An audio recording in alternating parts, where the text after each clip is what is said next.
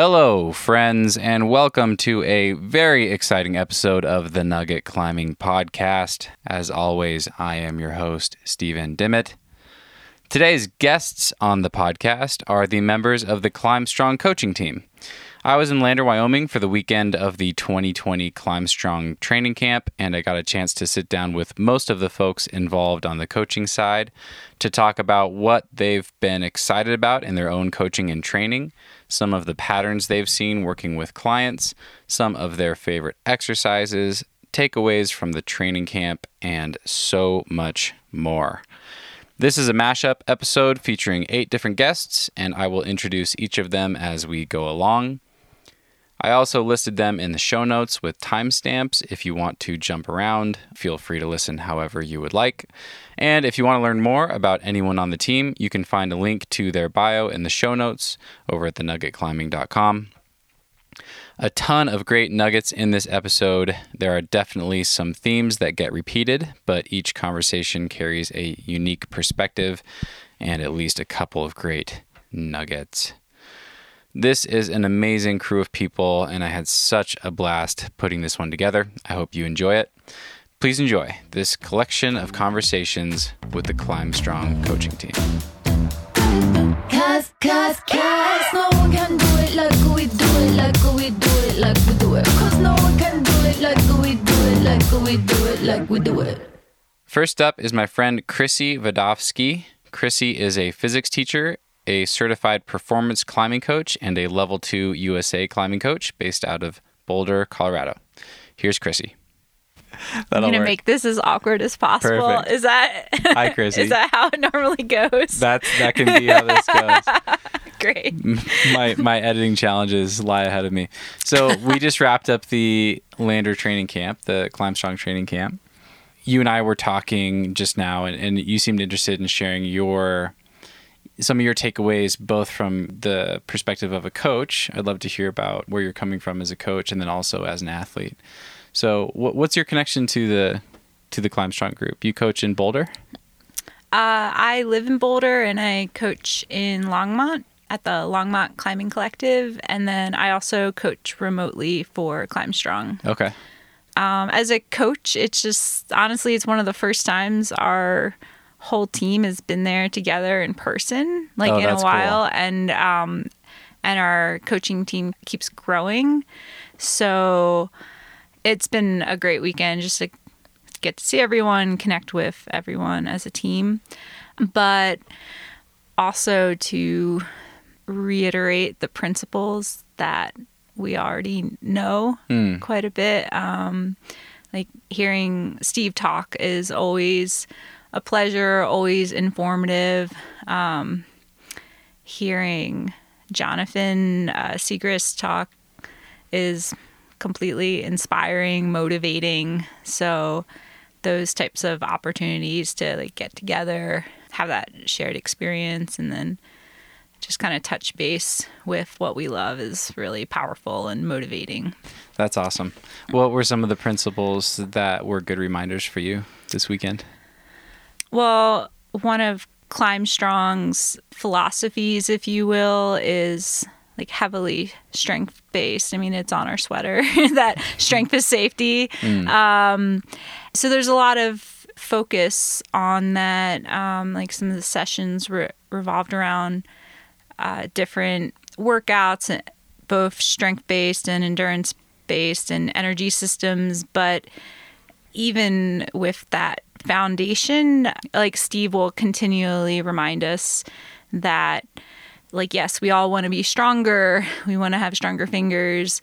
We want to pass the test, right? There's all these nice fancy assessments coming out, but the strongest person isn't the best climber, and kind of being reminded of that is really important too. And we're continually given examples of that, and reminded to focus on that as well, practicing climbing. And then also just getting after it. It's really neat to have Jonathan here. Him and Steve have a really close relationship over the years. And, both will attest that Jonathan isn't by the numbers, like he's not the strongest person. But his resume is incredible and he prioritizes sending. And so yesterday he had given a little bit of a mini talk at the end around red point tactics, but the part that really resonated with me was like focused on like sending that, like he shows up prepared, he's willing to put in the extra miles, he's like tactical, can look at his training logs and make informed decisions about how to approach the routes he wants to do and put himself in the best position. And I think it's easy to get kind of caught up in the training. If you train well and plan well, you see success quite easily. You make improvements in your finger strength, you finish the intervals, the sets, and it's very controllable. But when you get outside on rock, it's not controllable. There's so many factors, and not everybody shows up to send, and not the way like that he does. So that was also just a point that really hit home in a really motivating way. Yeah. Very cool. You and I were talking the other night, and you were telling me about a project you had in 10 Sleep that just barely got away from you. What kind of, listening to Jonathan, did you have specific areas of focus come to mind, or specific tactics or strategies come to mind that you're excited to focus on more for yourself with your own red pointing? Yeah, I would say that, I just came from 10 Sleep and have reflected quite a lot on that red pointing process. But after he talked, he talked about, like, if you think about the alphabet, and if you're at letter A, like people want to jump to letter Z or D, and he's really strategic in his goal to send and in what climbs he chooses, but also what second tier routes he chooses in order to prepare him both physically and mentally for his chosen route. And really with that attitude of, I'm prioritizing this and I'm committed to it. So I have been thinking about my next goals, like what'll help me progress, especially from like without the ego. Like I want to get the mileage and learn, but I also want to push myself. And another thing he had spoken about was just, there's a vulnerability in getting on something really hard that you quite possibly might get shut down on. And I think often climbers oscillate between the two. They strive too high because it's okay to fall on things that are hard, or strive too low because then you have this more guaranteed success. And but where you learn the most is honestly more in that second tier realm. And I would like to, I want to face that, and I want to put myself out there, but I also want to become a better climber. So just what he said paired with the rest of the weekend really resonated with that. Cool. Real quick, could you define that second tier realm? First tier being your limit, your current limit, and second tier being typically a letter grade or two below that. Okay. Where you could get a route in potentially a few tries or a couple days, not a long-standing project. But that being said, if it was a little bit more of a anti-style or terrain that you're less comfortable with, it could be a lower grade than that. So in difficulty, yeah. Gotcha. So something you can do in maybe up to a couple days. Yeah. Something like that. Okay. What were some of the takeaways that you're excited to bring back as a coach? Did anything stand out from the weekend? I was most excited to apply some of the newer workouts I learned to my team kids. Okay. Despite social distancing, there were quite a few cool team exercise, like paired exercises I hadn't done before. And I think some of the team athletes would be really excited by that. So that was more of a logistical excitement more so than anything. But I think for the biggest benefit to both the team and to the adult athletes I coach is just that knowledge and psych, because it's events like this that kind of keep the fire burning or brighter. You know, it's always burning, but it helps ignite things a little bit more. So yeah, rather than a specific thing. Awesome. Is there anything else you are excited to talk about? I guess I was going to say that, like, the benefit for the athletes who were participating is, I think the biggest thing is the community. Like, it's a really unique experience to be surrounded by other climbers or athletes of comparable experience level who are so excited to train. Like, that's really magical. There's a little bit of ego in climbing, in where those conversations can't be, they aren't typically as unfiltered. And so it really is a learning environment, which I really appreciate. Everyone's there to learn. Everyone's psyched to talk about training, getting better, and motivation. So I think that's really special. And then I think it also helps kind of pull through the weeds a bit. Like, training can get really bogged down, or you don't understand like where to begin. And so I think they did a great job of kind of breaking down some of the nuts and bolts of what is a good training plan and how to piece it together, that if I didn't know how to train, I would walk away with like a way better idea of doing so. Okay. So I think that's really cool. Awesome. Yeah. Right on, Chrissy. Yeah.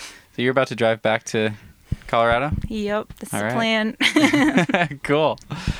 Well, very nice to meet you. Thanks so much for taking the time, and I hope our paths cross again. Thanks. All right. Take care. Bye.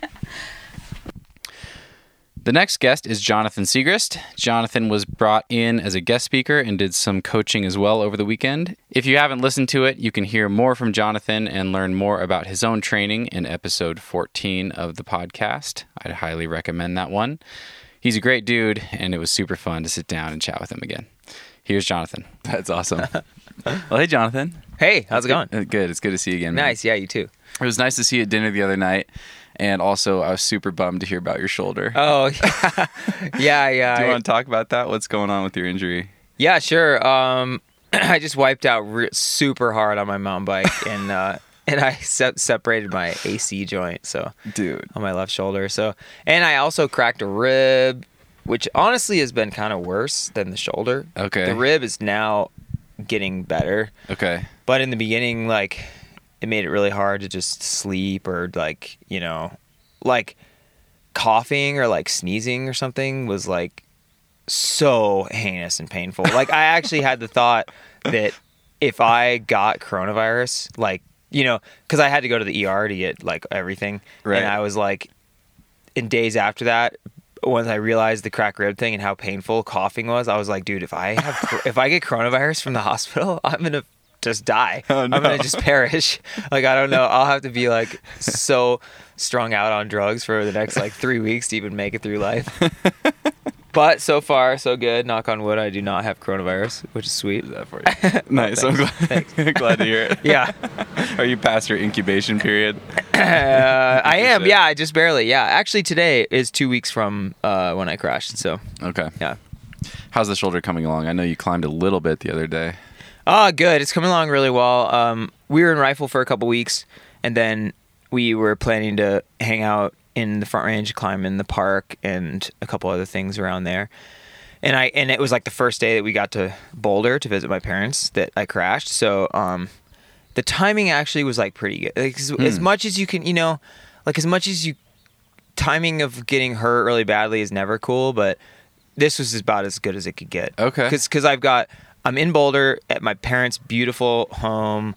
Like, you know, I can walk out their back door and go on these amazing hikes, which I've been doing every day, which has like kept me sane. Sweet, yeah. And then, you know, in Boulder, the resources for physical therapy, for massage therapy, for, you know, sports science is so good that, yeah, either seeing the PT or this Rolfer, incredible massage therapist friend of mine, like basically every single day. So, Oh, awesome. yeah, it's definitely moving along fast. I think I'm like a week or two ahead of schedule, which I'm really happy about. Okay. But I've still got some time to go. You know, it's been a really interesting time because I think it's pretty natural that when you get hurt and you can't climb, you get like extra motivated, you know? And I've been kind of thinking about plans and ambition and stuff like that and getting super motivated, but then it's hard to not only feel like I have so much motivation I want to put towards improvement, but knowing that I have to just kind of be patient while I like just slowly detrain.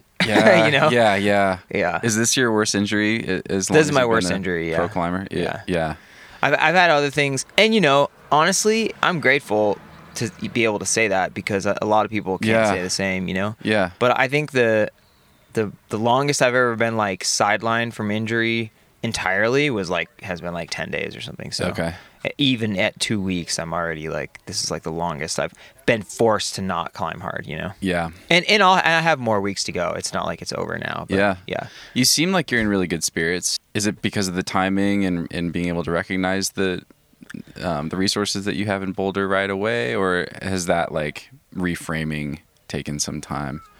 No, actually, to be honest, my spirits were the highest shortly after the crash, and they've come down a little bit in the last like 3 to 5 days. But no, it's overall I feel totally good about it all. Is it like a pressure release thing? Like, oh, I don't have to worry about performing for a little while for once. No, you know, I think primarily it was that like moments after I crashed, you know, I'll spare you the details, but basically I was quite convinced that I would not climb again this year. Oh, wow. Like I had to basically hold my arm on, and dude. It was like, you know, I had a really severe concussion, and wow. And you know, like for the minute or two after I fell, like I could hardly even breathe, you know, because of the rib. Yeah. And it was like all those things. Like when my friend was like rushing me to the hospital, kind of thing, you know, I was like, well, I finally did it. You know, I was like, this is the big one, you know? And I was kind of at peace with that. Like, you know, you have to be because you're in pain and you're so disoriented and whatever. I was just like, you know, dang, man, I guess I'm going to be just kind of chilling for a while. And then I was certain that I had broken something. Okay. Because so many things were like grinding and popping and clicking and doing all kinds of crazy stuff on my shoulder. So when they took the x-ray, and actually it was kind of funny because they took the x-ray and the x-ray technician and Shayna, my girlfriend, went into the other room, you know, and I could see them like through the glass. Oh no, dude. And I could see like Shayna's response to the x-ray photo, you know, and oh my gosh. She doesn't like, you know, she didn't necessarily know what she was looking at, but I think she was just like, oh, that doesn't look very good. But you know, then they were like, oh no, you didn't break anything, you just separated the AC joint. I was like, wow, okay, crazy. So then I was like, oh god, maybe I will climb again in like December, you know. And then I saw the ortho, and he was like, oh yeah, do these things, you might climb in like 12 weeks. And I was like, oh okay. And then I saw like a PT who really knows a lot about climbing, this guy Ross Bodine at Alta in Boulder. He's amazing. Okay.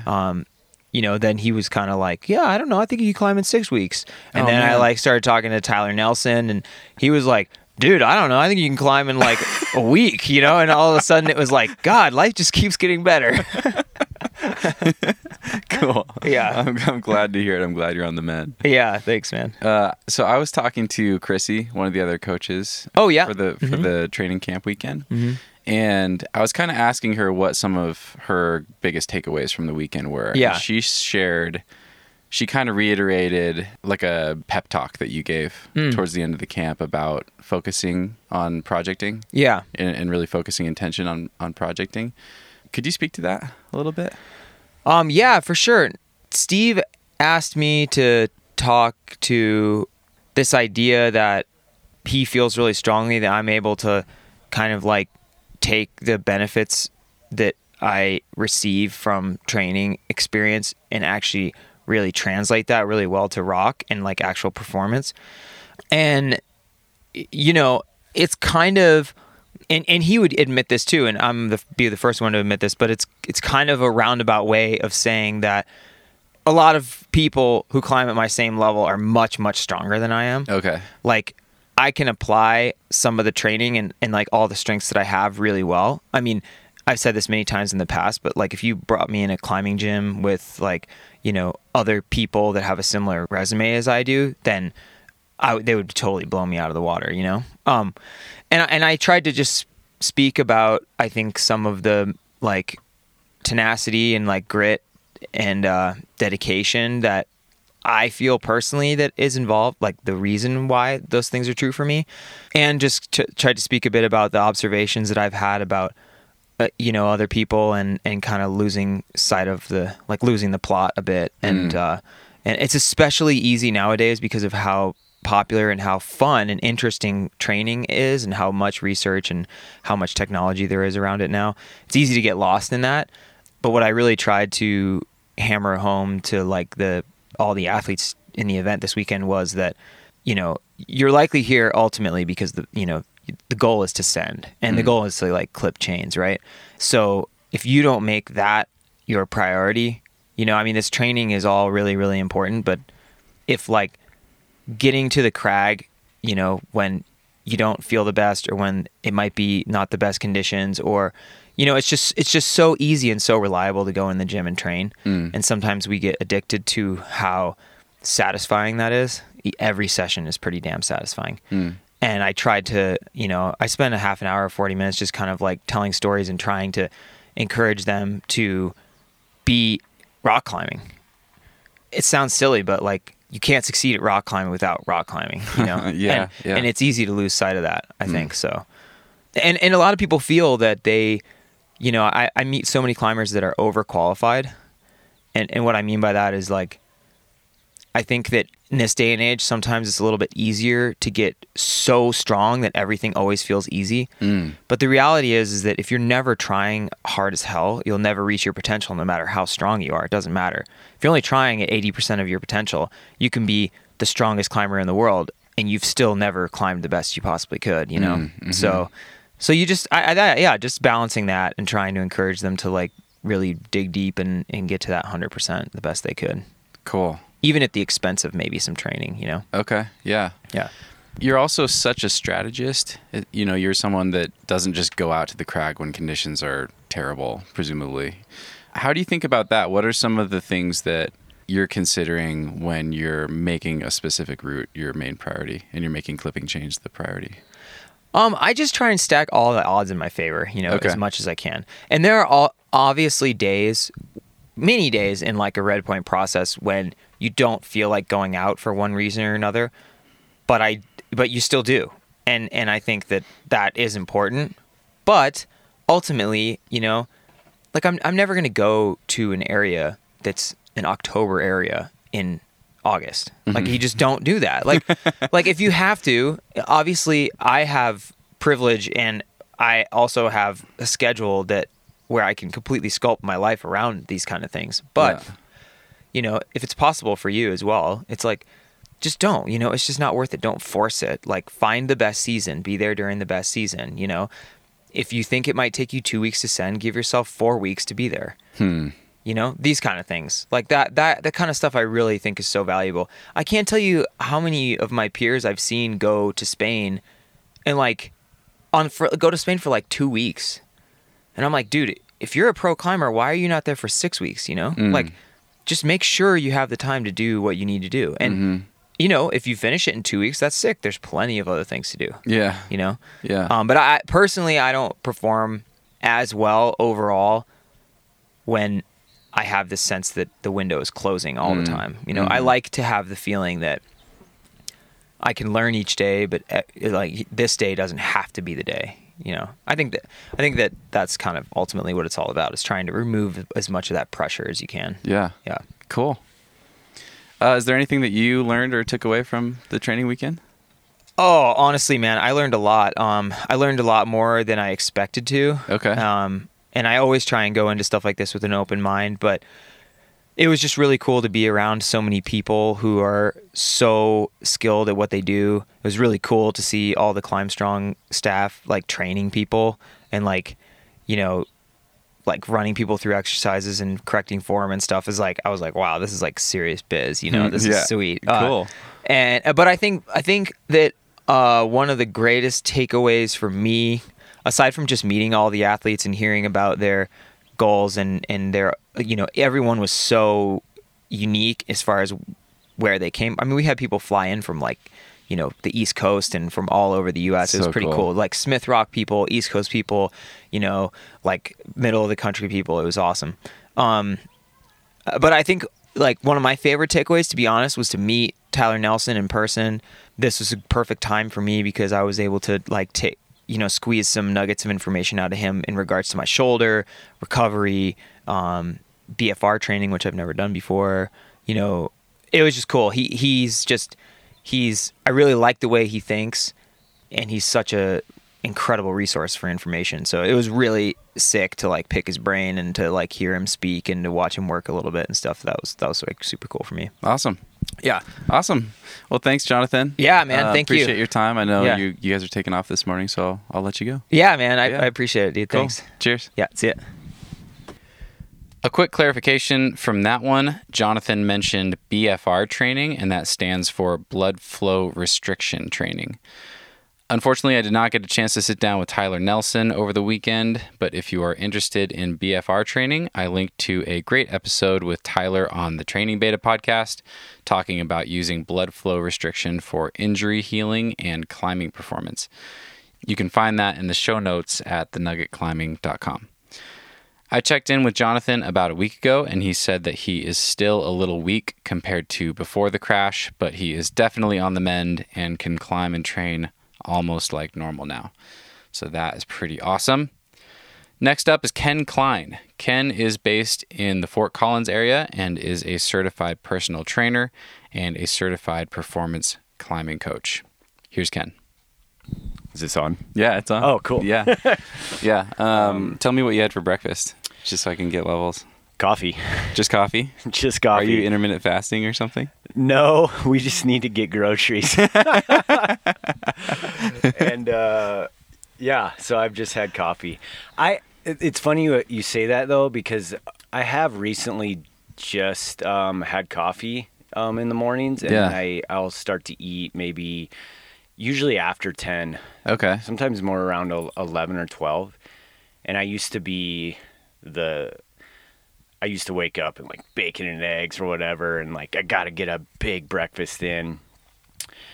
And I have climbing partners who don't do well with that. And so I was thinking about it. I was like, well, I've never tried the opposite of waking up and eating a big breakfast. And so I started probably in the spring, and I do pretty well with it. Okay. So what do you do if you have a morning crag and you have to get out early? And yeah, that's a good question. I do try to eat a little something for it, but I'm still experimenting with it because there's been times where I go in to train in the morning and I don't eat, and I feel really good on that as well. Okay. So interesting.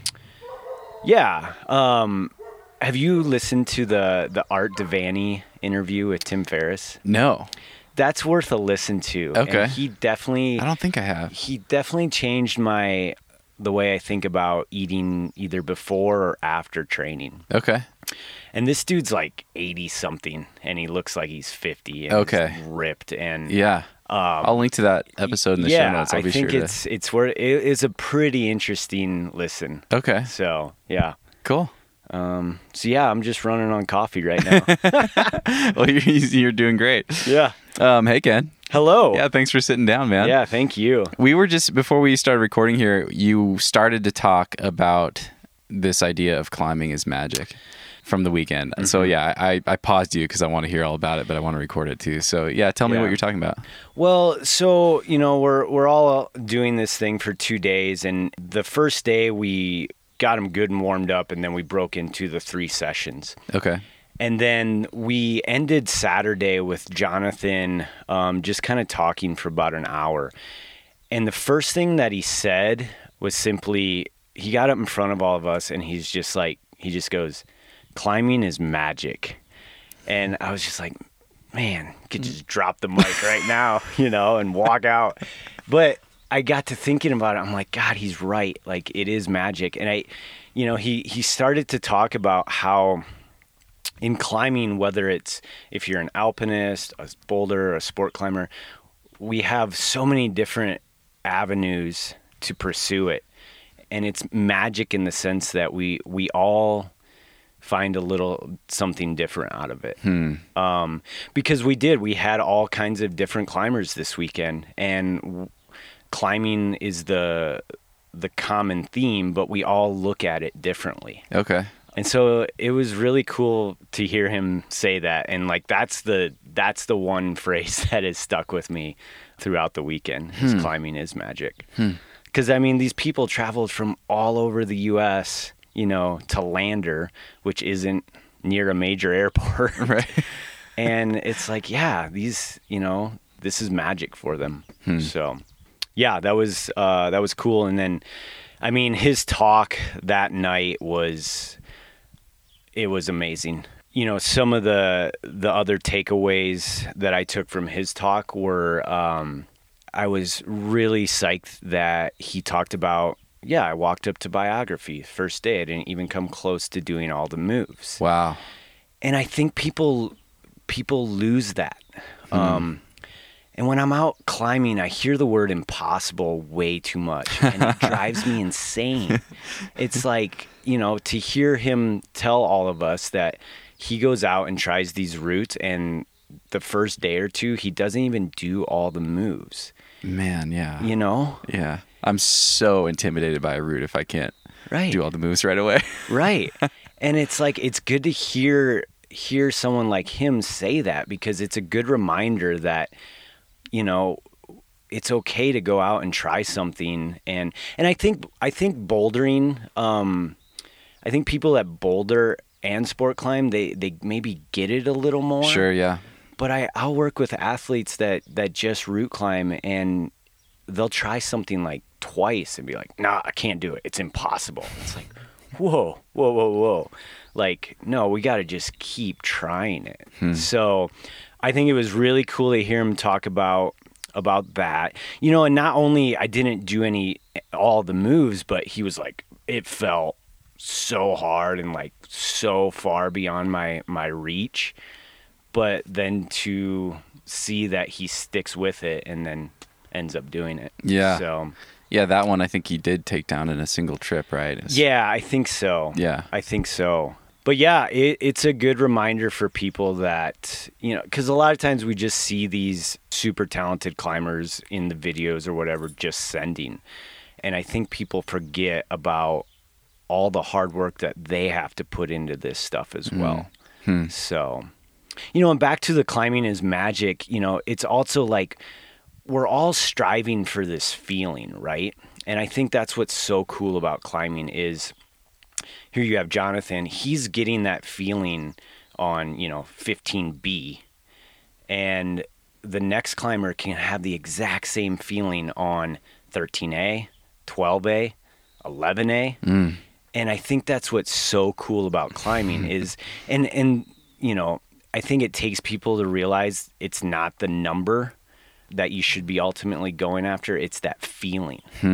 And that we can all have the same feeling. And I always tell beginner climbers that I work with that for me, I get the most enjoyment watching people climb at or near their limit. And I don't give a shit if that limit is 14A or if it's 11C.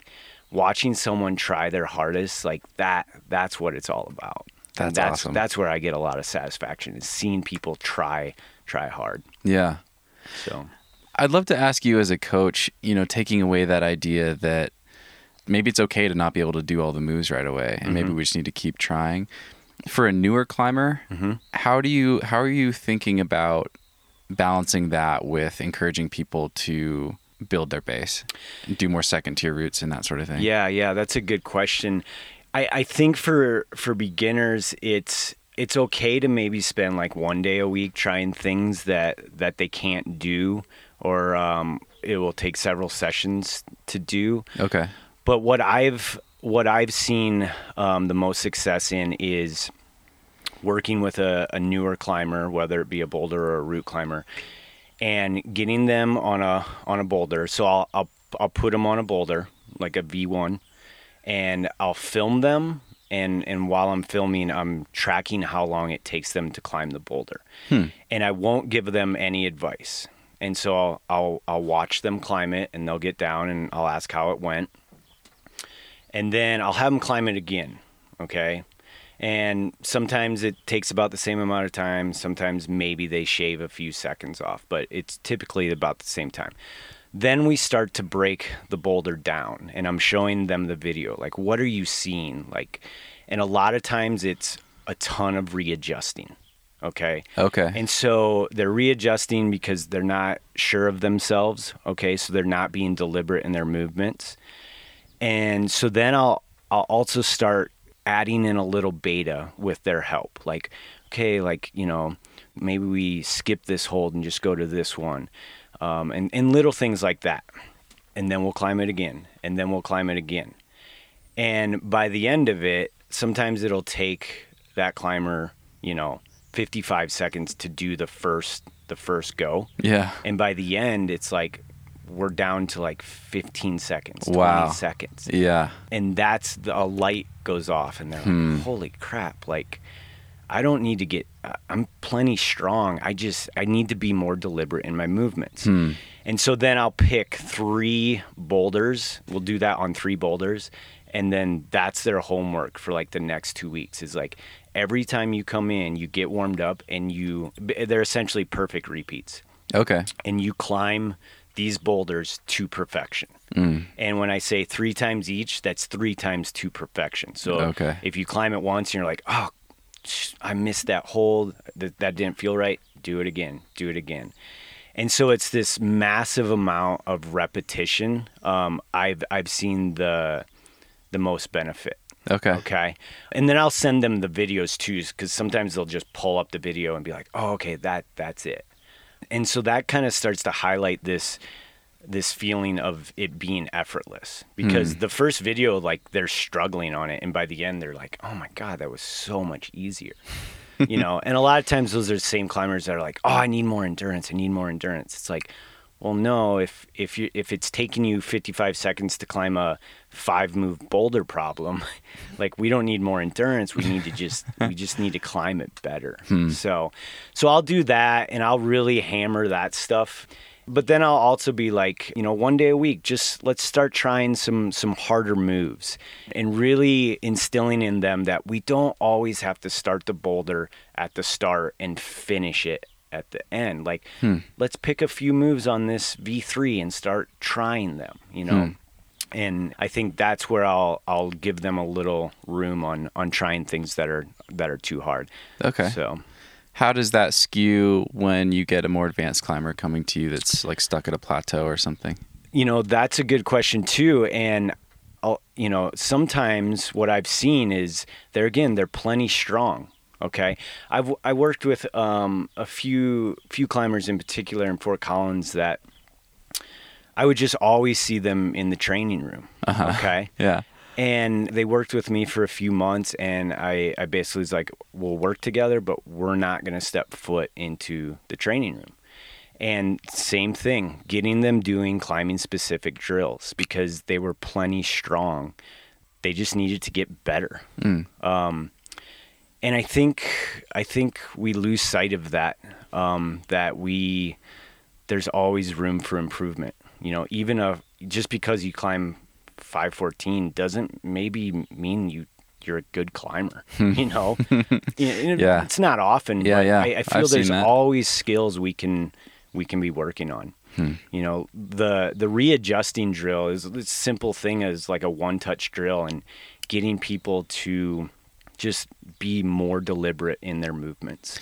One touch meaning like when they touch the hold, they have to use it that way. They can't adjust their hand on it, that sort of thing. Yeah, exactly. And really getting them to spend some time figuring out exactly where they want to grab it. And so, I have them do a lot of repetitions on that. And so it's like, oh, I know exactly where I want to grab that sloper, and just boom, boom, boom, and they're just hitting the holds first time perfectly. And that takes a lot of attention. And I think you start to use your eyes more. And so like when you're going to the hold, your eyes are just locked in exactly where, because our attention goes where our eyes go. And so they're locked in. And then if they practice that enough, it slowly just becomes how they climb. So Cool. Lots of reps. You have some notes in front of you. Are there any other takeaways from the weekend? I want to get into the finger strength stuff that you guys worked on, but maybe before that. Yeah. So, Jonathan's his talk at the end of Saturday was awesome. It was cool. He kind of breaks down like 3 months, and it's like month 1 training, like he's devoted to getting stronger. Month 2, he's still training, but it's kind of starting to taper. And then he sets these like second tier goals, and he goes after them. And then the 3rd month, it's like, we're going for the prize. And what he's found is that in the 2nd month, if he sends that kind of second prize, it takes so much pressure off the 3rd month. And I think what he's experienced is if he does do those second prize routes, that typically the big prize follows because there's not that added pressure. Got it. And for him, he's like, oh yeah, like I pick a handful of 14Ds. And right. It's just like, okay. And so that was cool to hear, and then it's like month 3.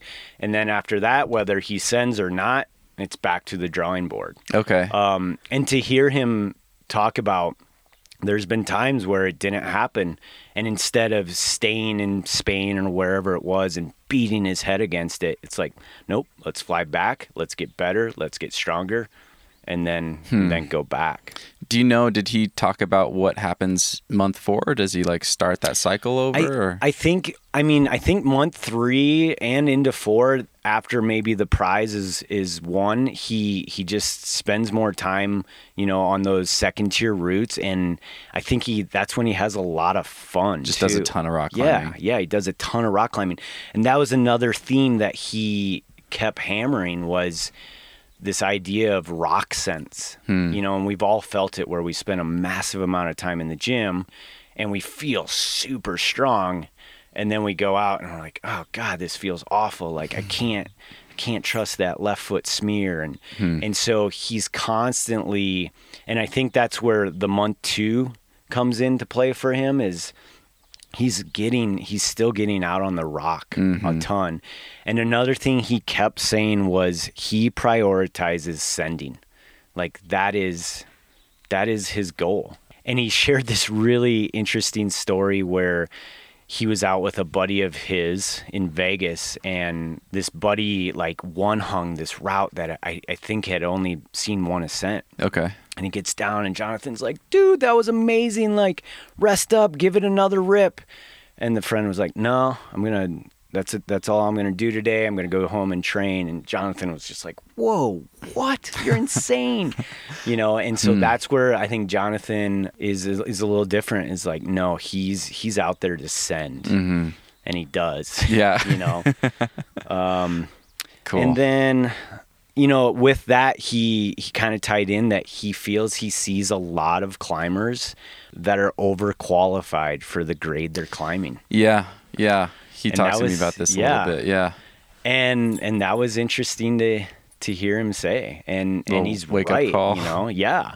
For a lot of us. Because I see it, they're not pro climbers, but there again, it's a lot of people that are, man, you're plenty strong. Like you got to get better at rock climbing. Because gym climbing, Steve always says, like, gym climbing is as close as we can get to rock climbing, but it's not rock climbing. So. I like that. Yeah.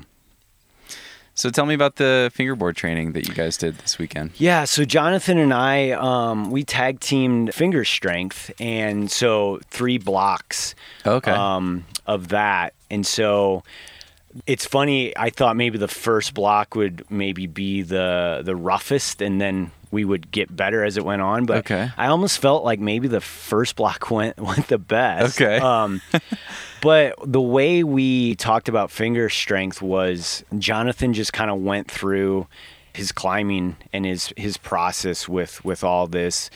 First, I think it was like first 10 years was just a ton of climbing. Ton of volume. Like, he shared a story where he was at the spot in Boulder, and like he left and like he could hardly shift his truck because he was so tired. And I had always heard stories of Jonathan just spending a ton of time in the BRC as well, just running lap after lap. And so that was like the first 10 years. Then he's up in Lander, and he'd kind of plateaued, so he needed a little something else. And then that's when he met Mike and Mark Anderson. And the rock manual hadn't been released yet, so they sent him a PDF. Okay. And he read it and was just like, oh my God, this is amazing. And then followed it to a T for a couple years. And then saw a pretty big upshoot, with the classic 7 seconds on, 3 seconds off. Mm-hmm. Then again, another plateau, and that's when he reached out to Steve. And Steve switched him more to strength, over getting tired. Yeah. And so it was as simple as, well, instead of resting for 3 seconds, let's rest for 13 seconds. Yeah. And so then he started 7 seconds on, 13 seconds off. And these are for fingerboard repeaters. Yep, for hangboarding. Yep. Yep. In case that's not clear. Yep. And then, I think he rode that horse for a while, and then he has recently switched to one-arm hangs. Oh, interesting. Yeah. Okay. So like max hangs. Yep. So we went over those three, and then with that came a lot of questions from the athletes, which I felt we answered. And I kind of kept hammering something that Steve has hammered into us is anytime we get tired, we have now left the strength realm. Okay. And so, if the goal is to get stronger fingers, we can't get tired. We need to just add in more rest. Okay. And so I've done 713 a bit. I've done 610, probably more, which is pretty much the same thing. And yeah, just have really good success with that style of repeaters. Okay. And a lot of the athletes, I felt, for the most part, have done max hangs more than anything else. And I've worked with climbers that can hang an insanely amount of weight off their harness and hang for 10 seconds. But then I'll have them take the weight off and let's hang for 6 seconds, rest for 10, do 6 rounds of that, and they can't even get through it, even on on a 20 mil. Whoa. At body weight. At body weight. Wow. Yeah. Really interesting. Yeah. And, that highlights a pretty big weakness. Yeah. And sometimes they're all in, and sometimes they're like, nah, I'm going to stick with max hang. It's like, all right. Is that a strength thing, or is that more of an energy system thing that's been neglected? I think it's probably a little of both. Okay. I really do. But the way I look at it is I want to keep hangboarding as simple as possible so that the athlete does it. And instead of now having to gather 88.2 pounds of weight, why don't we just hang off the hangboard with our body? Okay. So do you do a lot of your stuff at body weight? I do up until a point, but then even in a repeater protocols, I'll be adding weight as well. Okay. Which kind of highlighted another thing that Jonathan has experienced. And this is a person who's grabbed some of the smallest holds ever. He doesn't feel it's beneficial to go down in edge size under, I think he said, like 10 mil. Oh, wow. And I thought that was interesting because I have a few bouldering projects that have tiny holds, and last year in preparation for it, I was just working my way down the transgression board. And, you get down to that 7 mil and, it's pretty disgusting. Super sharp. Yeah. Sharp. The conditions have to be right. Your skin has to be perfect. And so I think it was cool to hear him talk about how he doesn't see a lot of benefit under 10 mil up to, and then he also, mentioned we still need to hang on those tiny holds, maybe a little bit if your project has them, just kind of get used to that bearing down and that pain tolerance. Okay. But aside from that, he doesn't feel it's necessary. Okay. And another thing that Jonathan and I see eye to eye on is, somewhere along the line, someone said you should never full crimp on the hangboard. And we both think that is ridiculous as well. Okay. Because if you're going to go outside and fist crimp, I feel we should be training that, not all the time, but at certain times of the year. Because what I see is they don't train that grip. They go outside. They're 10 feet above their last bolt. They're getting pumped. They get scared. They drop the hammer, and then boom, they get hurt. So I think it's beneficial to spend a little time full crimping throughout the year, and he agreed on that as well. Cool. So one thing I'd love to add to that, I've seen really big gains from crimping on the fingerboard, but when I first started doing it, I was wrapping my thumb, and I started to get irritation in that first joint of my index finger from almost like hyperextending it. And I had to kind of like massively check my ego because it was really hard, but I backed way off on my weight, and I started full crimping with my thumb tucked under my index finger. Oh, interesting. And it required me to engage the index finger more. Yeah. And I think my fingers felt a lot healthier doing that, and Yeah. I think my crimp strength got really Nice. really strong doing that too. Yeah, So that's yeah. something people can try. Yeah. And again, training for the same bouldering project, I could hold the crimp, and it felt good, but I had to do a series of bumps off the crimp. And so I was doing repeaters on small holds just so I could keep it closed for longer. And that seemed to help.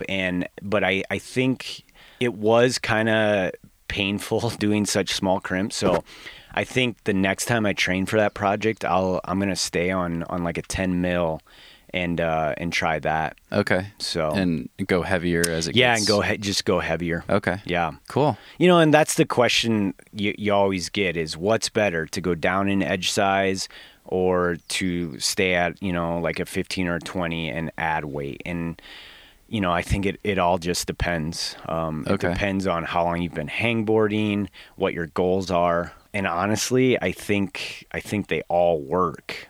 We just got to make sure we're doing it long enough. Okay. So, yeah. That's interesting what you just said, doing it long enough. So given that you shared a few different protocols this weekend, and it's interesting to hear, going from 7 seconds on, 3 seconds off to 7 seconds on, 13 seconds off. It's obviously a much more strength focused repeater workout, but it's still very different from max hangs. So how do you think about that? How do you think about either cycling these things or integrating them? Do you have like a go-to that you use for most athletes? How are you thinking about that stuff? Yeah, so I'll use the 610 or 713, and if they're a boulder, I'll have them do that for roughly about 4 weeks. Okay. We're always striving for at least 8 sessions of the same protocol. Okay. And if we're still seeing gains, we'll go all the way up to 12 sometimes. Okay. But what I've seen a ton of success is we'll hang out in the same protocol for at least 8 sessions, and then let's say we have 7 weeks. First 4 weeks will be that repeater protocol, and then I'll have them for 2 weeks throw in some max hangs, and then I'll send them off. On their trip. Okay. Or sometimes it's not even a trip. Then it's just like, okay, let's take a week off and then move on to something different. Would you start that 7-week thing over, or would you switch it up? It depends. A lot of time we run athletes, through strength, with strength being the focus, then maybe power being the focus, and then maybe some energy system being the focus in like a 3-month period. Okay. But we're constantly, Steve's 4-burner stove analogy is so good, where let's boil one of these things on high for 4 weeks and then simmer the others, and then simply just switch the focus the next month, and just kind of hang out in that. Okay. So I found that works pretty well, and So that might be switching to more bouldering and or campusing or something like that. Right. And then just like maintaining the finger strength with one session every couple weeks or something. Yeah. Or? So if we hang out in strength and then we switch to power, I'll just have them do a strength maintenance workout, once every 7 to 10 days. Okay. And the other thing I think we always have to be looking at is what are we climbing on when we go climbing outside. And if we're going out and climbing on really crimpy boulders or really crimpy routes, then maybe we don't even need to do as much hangboarding during that phase, So I think it's important to analyze all these things you're doing and then just make sure we're hitting anything we're not covering in our actual climbing. Okay. So with that, if someone is, let's take 2 outdoor climbers that want to supplement their finger strength with some fingerboarding. Let's take one is almost exclusively bouldering and the other one is exclusively sport climbing. Do the protocols that you have them do change based on those types of climbing they're doing? Yeah, I think so. The sport climber, I would still, build a lot of strength. And then maybe as the season is getting near or he or she is getting ready to red point, I think it's as simple as just switching the protocol back to something a little more on the endurance side. Switch back to like 7-3. 7-3. We have a lot of success with 6 seconds on, 6 seconds off. Okay. And just switching that. With the boulder, I think it's the same thing, except instead of switching to more of an endurance protocol, that's when I would throw in some max hangs. Interesting. Okay. So you do the more specific targeted thing is for that athlete, right? Towards the end. It all depends on where this athlete lives too. It's like, if they're out climbing in the Red River Gorge, it's like, yeah, we're gonna need more endurance in our fingers, but a lot of times routes on the Front Range, are going to be more bouldery, where it's like maybe it's going to be more beneficial to just be stronger in the fingers. So it all depends on where you're climbing, really. Totally. So, and then it's like if you're coming up to Wild Iris, it's like, man, we gotta start getting our finger ready to grab monos or 2-finger pockets and weird 2-finger pockets and stuff like that. Gotcha. So, yeah. Cool. I want to hit on one more thing and then I'll let you go. Yeah. We were talking at dinner the other night about fingerboarding protocol, and you were explaining your method of progressing the workouts from workout to workout. And I thought that was really interesting. It was like the maybe 3 steps forward, 1 step back thing. Oh yeah. So that's another thing Steve taught me is 3 steps forward, 1 step back. And so we do 3 sessions. Okay. So we have session 1, 2, 3, and in each of those sessions, we're probably adding just a little weight. Okay. So we get to the 3rd session. The 4th session, we'll take 1 step back, where I would have them use the weight they used for the 2nd session. Okay. And then start over 1, 2, 3, and then take a step back. Okay. And we do that to avoid injury. And I think there's a lot of value with, let's say in that 2nd session, you were hanging 50 pounds and it felt kind of hard. But now we do it in the 4th session and you're like, oh man, like this feels really good. And we talked a little bit about this in our finger training session, like the importance of keeping detailed notes of what you were hanging and how it felt. Because, and this 3 steps forward, 1 step back highlights it, is when it comes to sending at or near our limit, a lot of times everything has to align for that to happen. But if we can be driving out to the climbing area knowing that my fingers are stronger, like, 6 months ago I was hanging this, now I'm able to hang that. I think there's a mental component to that I know I'm stronger. I need to just execute. And that 3 steps forward, 1 step back a lot of times highlights that, because now you're in the 4th session hanging what you did in the 2nd session, And a lot of times it feels cruiser, Yeah, cool. which is another thing climbers struggle with. It's like they always want, no, it felt too easy. It felt too easy. It needs to Yeah. be harder. And it's like, no, it's okay to have a session, every week or so that doesn't just kill you. Yeah, You know? especially in the context of like an 8 or 12 week cycle, or Yeah. 8 or 12 workouts. Mm-hmm. You want all of them to be progress, right? Right. Yeah. And in isometric training, it's like if that load is around, 70%, like you're gonna see strength gains from it. 70% of your max. Yeah, yeah. Interesting. Okay. And so I'll have my athletes record a number, just the rating of perceived exertion. Okay. And I if I see 7s and 8s, I know we're on the right path. Like we don't need to be killing ourselves every session.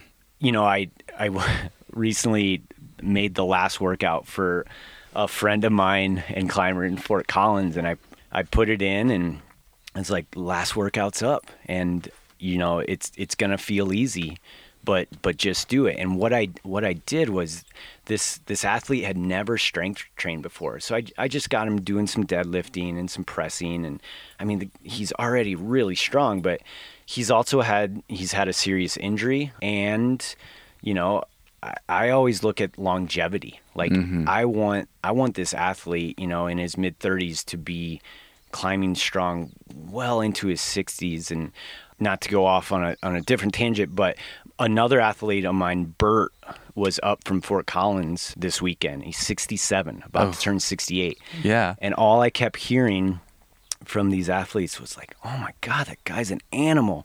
And it's like, yeah, he is an animal. He's 67 and he strength trains 3 days a week and has forever. Wow. And he is resilient and he's strong and he's about to climb 512 again. That's awesome. And so I'm getting this back to the other athlete, like, man, he's already climbed at a very high level. Okay. He's already really strong, but he's also sometimes injured a lot. And it's like, let's get him to be more resilient by simply having him do a couple lifts a week. So I put in the last workout, and it's the exact same workout we did on day one. Oh, wow. And what I wanted out of him was for him to feel like, holy crap, like, wow, like this is nuts. Here I am, This has gotten 12 easier. sessions later, and these weights are laughable. Like, why did Ken even have this? Is a waste of time. And that's what I was going for. Yeah. And so a few days passed, and I jump in his sheet, and I saw that he copied and pasted a different workout in. And I was like, okay, maybe he didn't understand what I meant. And so I texted him, and he just replied, sorry, dog, I don't have that speed in me. And I was like, oh, man, like, I get it. But there again, it highlights that climbers are always wanting to push it. And I'm still going to make him do that workout. I'm still going to be like, dude, you need to go in and do these 3 sets at the weight we started, because I want you to feel it. And hopefully we can start to break that mold that we can't always be pushing it. And like Steve says, if you're going hard 3 days a week, chances are you're not going hard at all. Because Interesting. We just can't. Yeah. And so, yeah, it's always a constant battle to get them to realize that we don't always have to be pushing it to the death. Now, when you go outside, yeah, and it's time to perform, yeah, let's go to the death, but we don't always have to be doing that in the gym. Gotcha. Yeah. Cool. So. I want to clarify one thing real quick before I let you go. So let's take a climber who's hangboarding. They're going to do 8 to 12 sessions. You're progressing the weight for the first 3, then backing off for 1. What happens with that 5th, 6th, 7th? Where do you start on workout number 5 as far as the load? So then so workout 4 would be what you did in workout 2. Yeah. Okay. Workout 5, I would probably add a little more than workout 3. Okay. Okay. And then just start the progression again. Gotcha. Yep. Perfect. Yep. And I think that's a really, really good way to do it. I've also had just a ton of success with adding in volume. So first 3 workouts, we do 3 sets. Then we'll move it up to 4 sets. Okay. And then I'll have them just do 2 workouts at 5 sets. And then we'll start working back down to 4, 3, and even 2.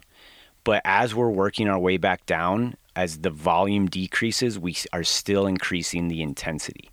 Okay. So by the time they're down to just doing 2 sets, the intensity is still pretty high, but we've now since decreased the volume. Okay. And that's a really safe way to get stronger as well. When you ramp up the volume, are you holding the resistance the same, or are you adding load No, too? you can be adding load Oh, as interesting. well. Yeah. Okay. Yep. Cool. So, but I think for the majority of climbers, like I don't want them. We call it owning the weight. I don't feel we need to necessarily constantly be adding weight until you are owning that weight, until you're like stepping off the hangboard. There again, for the majority of climbers, you know. Now, and then you also have to look at how their training age and what they're climbing and all that. But for a lot of people, you know, I think it's okay to just wait to go up until you're like, oh man, I got this. This feels good. And that's something Steve kind of taught me with pockets, especially. Oh, interesting. Because I'll train pockets before coming up to Wild Iris, and you know, that's one where we really need to make sure we're owning that weight before we go up. Okay. So Cool. yeah. Right on, Ken. Cool. Well, this has been super interesting. Yeah. Appreciate your time. Yeah, it's nice to meet you. Yeah, likewise. Big fan of the podcast. Thanks, and, man. We'll see you in Awesome. Rifle. Cool. Campsite 25. Campsite Hopefully. 25. We're gonna All have right, a crew listeners. by That's the end where of we're it. getting together. Cool. Yeah, it'll be fun to hopefully see, you know, because like Nick might come out, and yeah, we're really looking forward to the fall. Awesome. So Awesome. Look forward to it too. cool, man. Have a good day. All right, you too. Bye. Cheers. Next up is Carly Kane. Carly is an AMGA certified guide. She's been climbing for 12 years and is based in Fort Collins, Colorado, and coaches for ClimbStrong. Here's Carly. Hi, Carly. Hi. Thanks for sitting down in the van. Thanks for having me in the van. So we were also talking a little bit ago about a really cool chunk of time that you got with that young female athlete. So you had a Yeah. 16-year-old girl in the course this weekend, and it sounds like on Sunday you had a breakout session and really got to dig in with some private coaching, some one-on-one coaching with her. Yeah. And you talked about some of the mental side of climbing or performance or training. Can you let me know? Yeah, what did you guys talk about? I can let you know for sure. Well, first of all, to have a young female fly in from the southeast into Lander, Wyoming, for this clinic was pretty awesome to see the motivation and the passion there.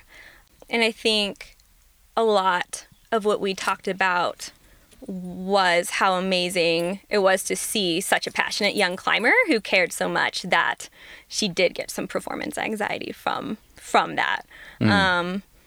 And we were just able to dig into it a lot and kind of find out kind of just her experience throughout her like climbing career. She's very young, but she has only been in a competitive climbing environment. And just kind of how it's developed over time, how her like coaches, who she's got amazing coaches, have helped her, and some of her mentors. And we just really started to dig into what she saw as a strength of hers as far as her mental game. Instead of talking so much about what was going wrong, we started to talk about, okay, when it goes right for you, or even when it doesn't, what's that piece that comes out the other side that you still recognize, you know, as a very positive thing. And she came up with the word resiliency, Okay. which I thought was really awesome because as a climber, I think that's a really important trait in general. With so much failure, to be able to be resilient enough to come back, try to get better, try to question how to up your mental game or whatever's going on. No matter how much like emotional toll it was taking on her, she still wanted to improve. And to be able to like see herself, see her like she wanted to like other people to see herself also as like a super successful athlete. And she puts a lot of pressure on herself. So just trying to dig into that more was really cool. Awesome. Cool. So yeah, what kind of things were you able to give her as far as like homework or things to kind of take back home with her So to we work were on? able to pick out what was missing. We talked a lot about her training and what she was doing, but talked a lot about what she was avoiding in her practices, as far as she sees herself as a really good slab climber. So she loves climbing slab. That's what she gravitates to. That's, she likes that, her peers get to see her succeed in the grade that she wants to on that. But she tends to avoid the ones that are a little bit known failure, especially not projects where it's kind of more accepted to fail. Like, oh, this is at my limit, so of course I'm going to fall. It's more like the boulders that were like 1 or 2 ticks below that that she was avoiding. That was like, oh, I don't want to fall, on this V6 because I climb V8. So even though it's not my style, so she just had that kind of, I don't want to say the word fear, but a little bit of her peers, her teammates seeing her fail on that number. So we we kind of made some pyramids for her, like warm-ups and things like that, to do certain grades leading up to like kind of her on-site level that will take like the terrain from the entire gym, kind of avoiding the slab. So just trying to get her a little bit more comfy with failure, because that can be hard, and especially in front of other people, which kind of simulates that comp situation. Is that her focus, is competition? Yeah, totally. Okay. She is not too much of an outdoor climber yet. I'm hoping that will change. I think it will. Yeah, but she's a comp climber.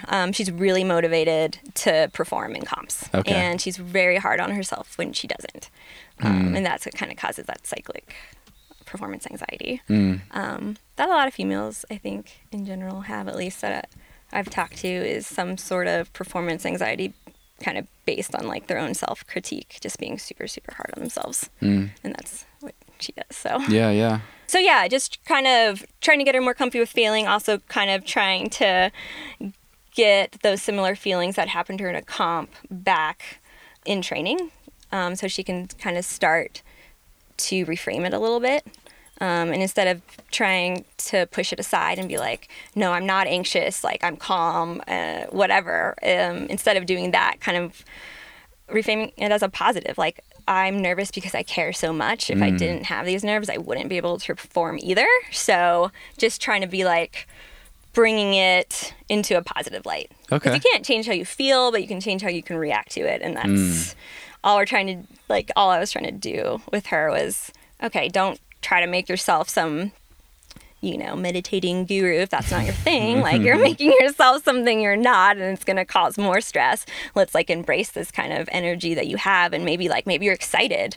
Maybe it's excitement instead of anxiety that we can turn it into. And, I think just letting her know that I think it's awesome that she cares that much, and I think it's amazing, and you can't teach on the other end of the spectrum. You can't make someone care, Yeah. So it's pretty awesome. I think that her passion is so there, her heart's so in it, and she wants to do better. Yeah. Very cool. Very cool. It sounds like you're a really high level climber as well. Do you focus on sport climbing mostly in your own climbing? I do. I love sport climbing. I have learned to love bouldering. Ken's more of a boulderer. Okay. It's funny because bouldering has helped me so much with my own ability to accept failure, because you're failing right off the ground over and over. And at first I was like, maybe this is why I avoided it so much at first, was like, this sucks. Like, I'm only a foot off the ground and I'm falling. And then I'm another foot off the ground and I'm falling again. Okay. But now I've like really started to love that part of it. And seeing that small progress. Where in sport climbing, at my limit, I still have that, but at least I'm like, maybe I'm 20 feet off the ground. So it's like, I've succeeded in getting 20 feet off the ground. Yeah. So I'm primarily a sport climber, but I'm starting to love bouldering more. What are you, as a coach, I'm always interested in this. What are you excited about in your own training right now? So I'm playing with a lot of things in my own training, just since I do have a nervous system disorder. I think I'm most excited to find something that'll work long term and not send me into a relapse or a flare. Yeah, I just learned this right before we started recording. So you suffer from, what was it, multiple sclerosis. Yeah, Totally. I have some other fun autoimmune things, but that's the one I think that's causing the most havoc in my climbing and in my life. So I'm really excited for doing some like complex training, kind of shorter interval training. I do better with like alactic sort of training. So like more like 10 seconds on, 50 seconds rest, like of that intensity. Longer durations really kind of neurologically send me into a tizzy. So, yeah, I'm kind of just excited to keep on experimenting with what's best for my body and my brain. Yeah. Awesome. So I learn something new every time, and every time I talk to Steve or Alex or Charlie or Ken or anyone, just of like, oh, I should maybe try this. And it's a process, but eventually I'll hopefully get it dialed. Maybe, I don't know. We're all just processes. Yeah. Life is a process. Life right? is such a process. So, yeah, it's a work in process for progress. There we go. For Awesome. sure. Any I know I'm gonna hopefully see you guys in rifle this fall. September. Yeah, September in rifle. Any big goals for your rifle trip? You know, I have really not let go. I still have goals, but I'm just kind of trying to figure out what my body is capable of in like a realistic way right now. Yeah, I don't know. I'm just trying to, I guess, get myself used to like climbing, like for example, like 2 days on instead of like 1 day. Like it's these like little things where it's like, all right, after 1 day of climbing, I need like 3 days off because my nervous system is wrecked. So it's like these like little goals of like, it would be so sweet to be able to climb 2 days on somewhere and maybe like only need a couple days off. But yeah, I have a million projects in rifle and goals. I would love to get on Sprayathon this year. Nice. So if you are, Yeah, I'm psyched on you it. could try that. Cool. Okay. But yeah, I don't know. Yeah, on every wall I have a project. It's rifle, right? Yeah. Warm-ups are projects sometimes. Totally. Cool. Well, thank you so much for being open and for sharing that. I really appreciate it, and thanks for your time and for sitting down. Thanks for talking with me. Yeah, really fun meeting you. You too. Yeah, see you in rifle. See you in rifle September. Next up is Alex Bridgewater. Alex is a very high-level climber and coaches for Climb Strong in Lander, Wyoming for now. More about Alex coming later this week, so check your podcast apps. Here's Alex.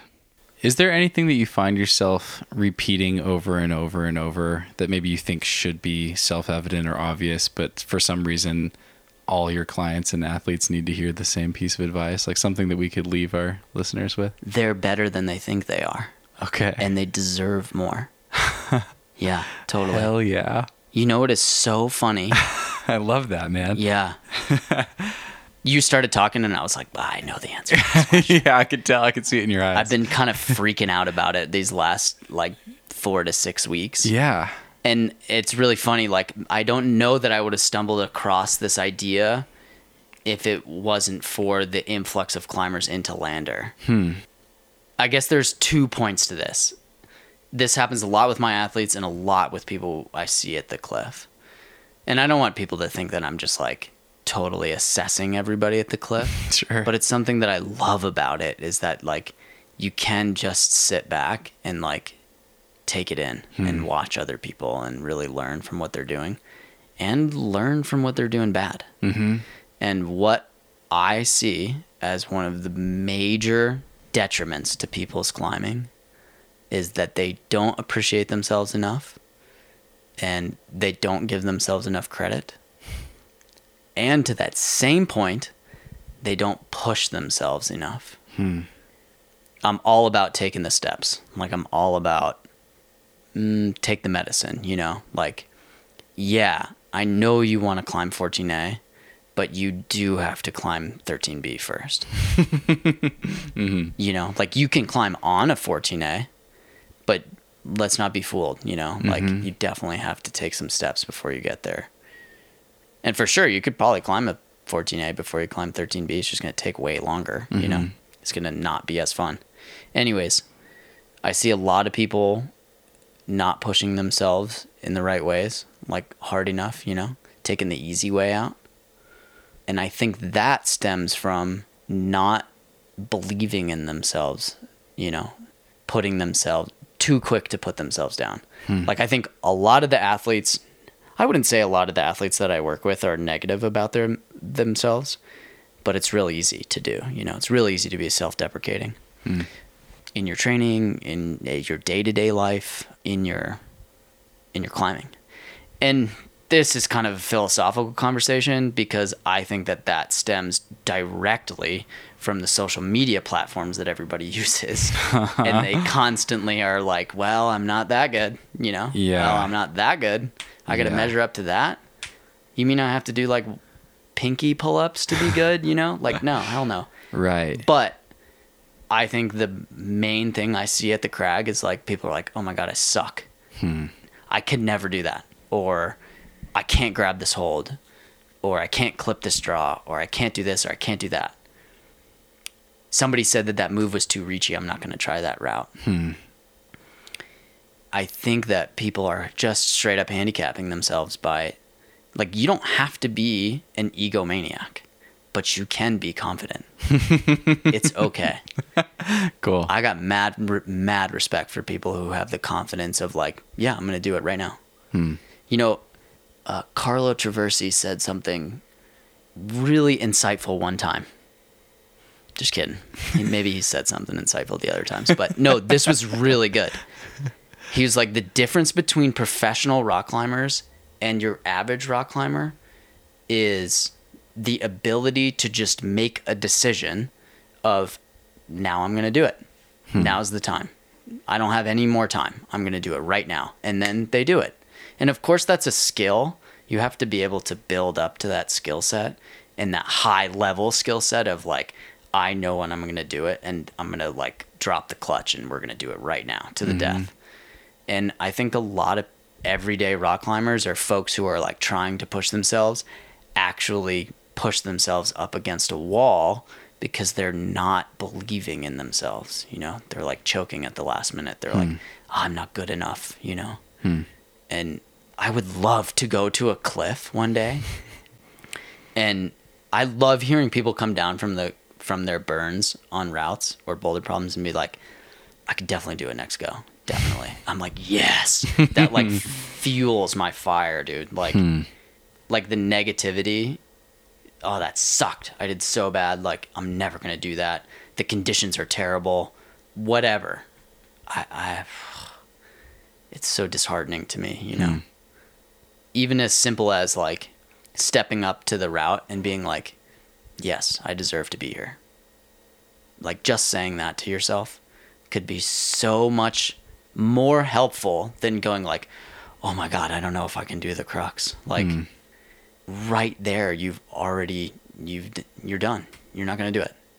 I mean, maybe, but like pretty doubtful. And so pretty roundabout way of saying like, I would love to see more like positivity from people about themselves and of course to other people, like to actually follow through with positivity on yourself. You have to display that to other people as well for it to be truth and for you to believe that.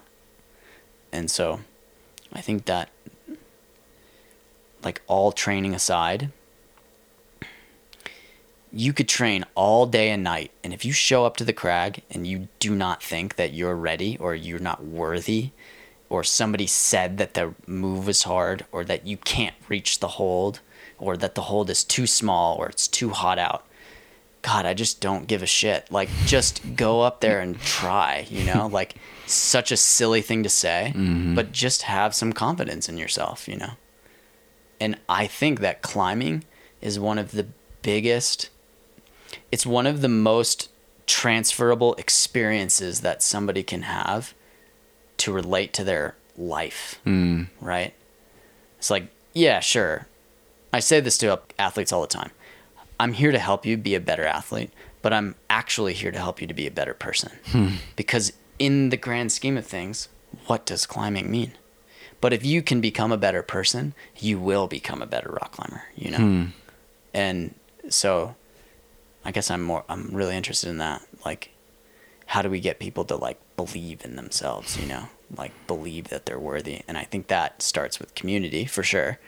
And like trying to direct people in the way of like, yeah. Whatever Bill Hillbilly is doing over there, like, don't worry about Steve, you know, in the corner of the gym doing deadlifts and snatches. Like, just worry about yourself.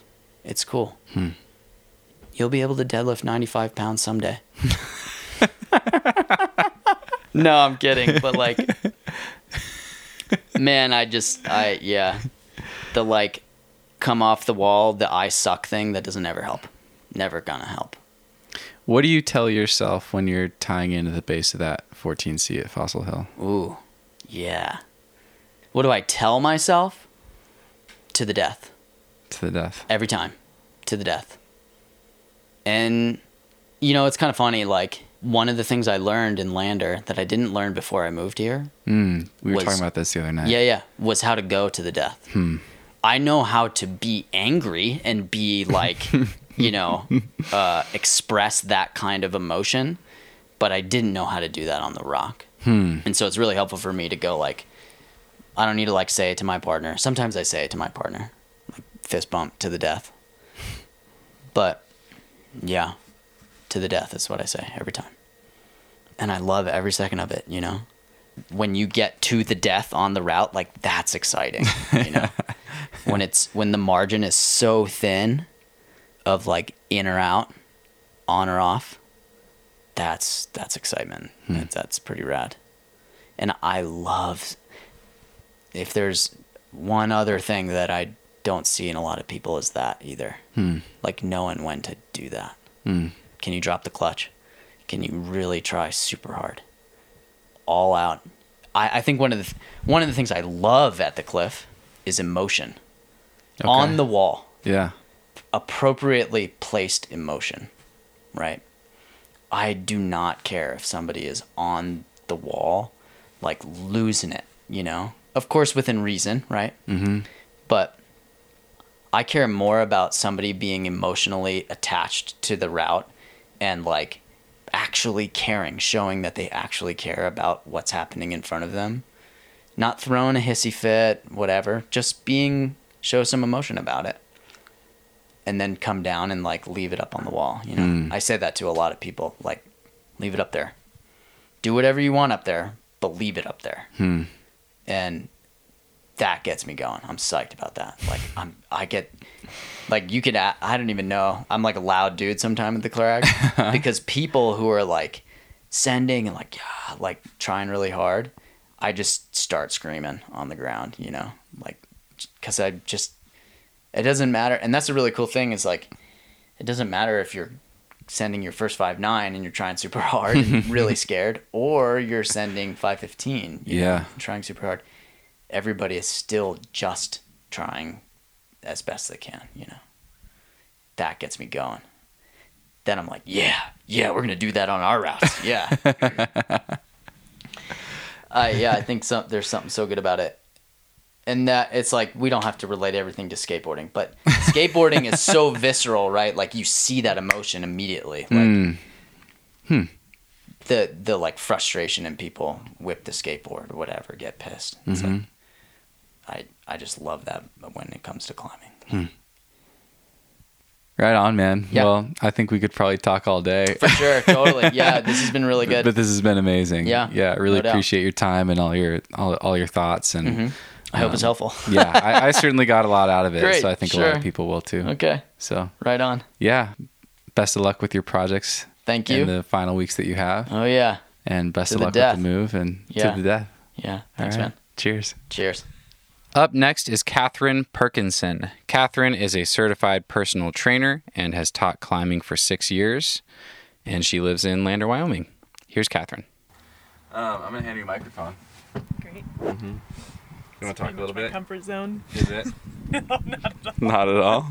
You're doing great. What do you have for breakfast this morning? I'm just going to check levels. I haven't yet. You haven't yet? Did you just wake up? There's bread and no, didn't just wake up, but I'm just not a breakfast person. Okay. Coffee actually is what I had for breakfast. Some water too. That's been a theme already with all you guys, all you coaches. Coffee.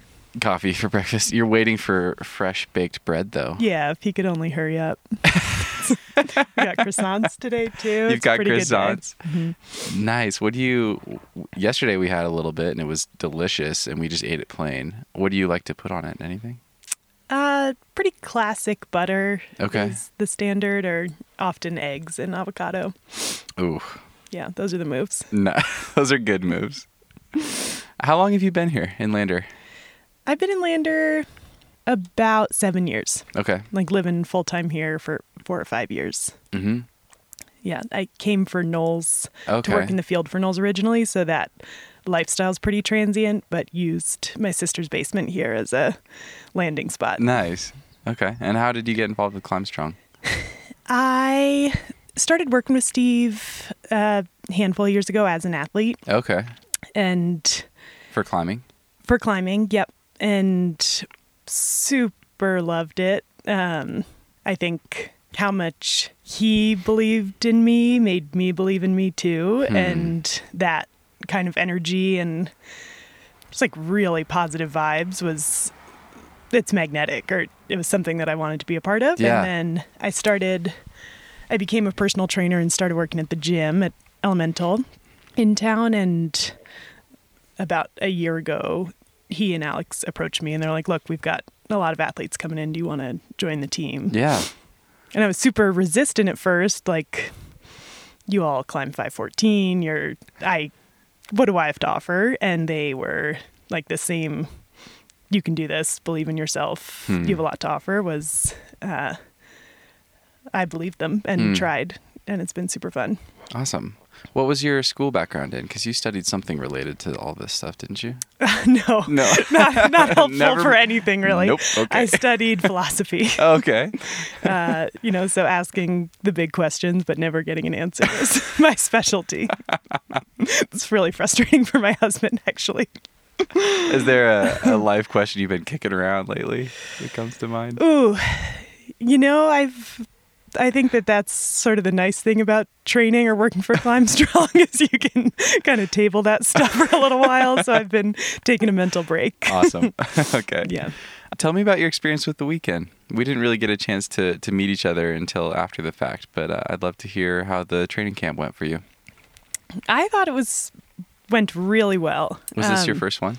Yep. Okay. Yeah, it was my first one, and I, along with Chrissy and Carly, actually got to participate as with the other Oh, awesome. paying athletes, and I think it was obviously a lot of the stuff that I've heard before, but just to hear it said really eloquently, really succinctly, and in a way that could access a bunch of different audiences was neat for me, thinking about how I communicate with athletes and how I want to take these lessons forward and how to reframe things if someone's stuck.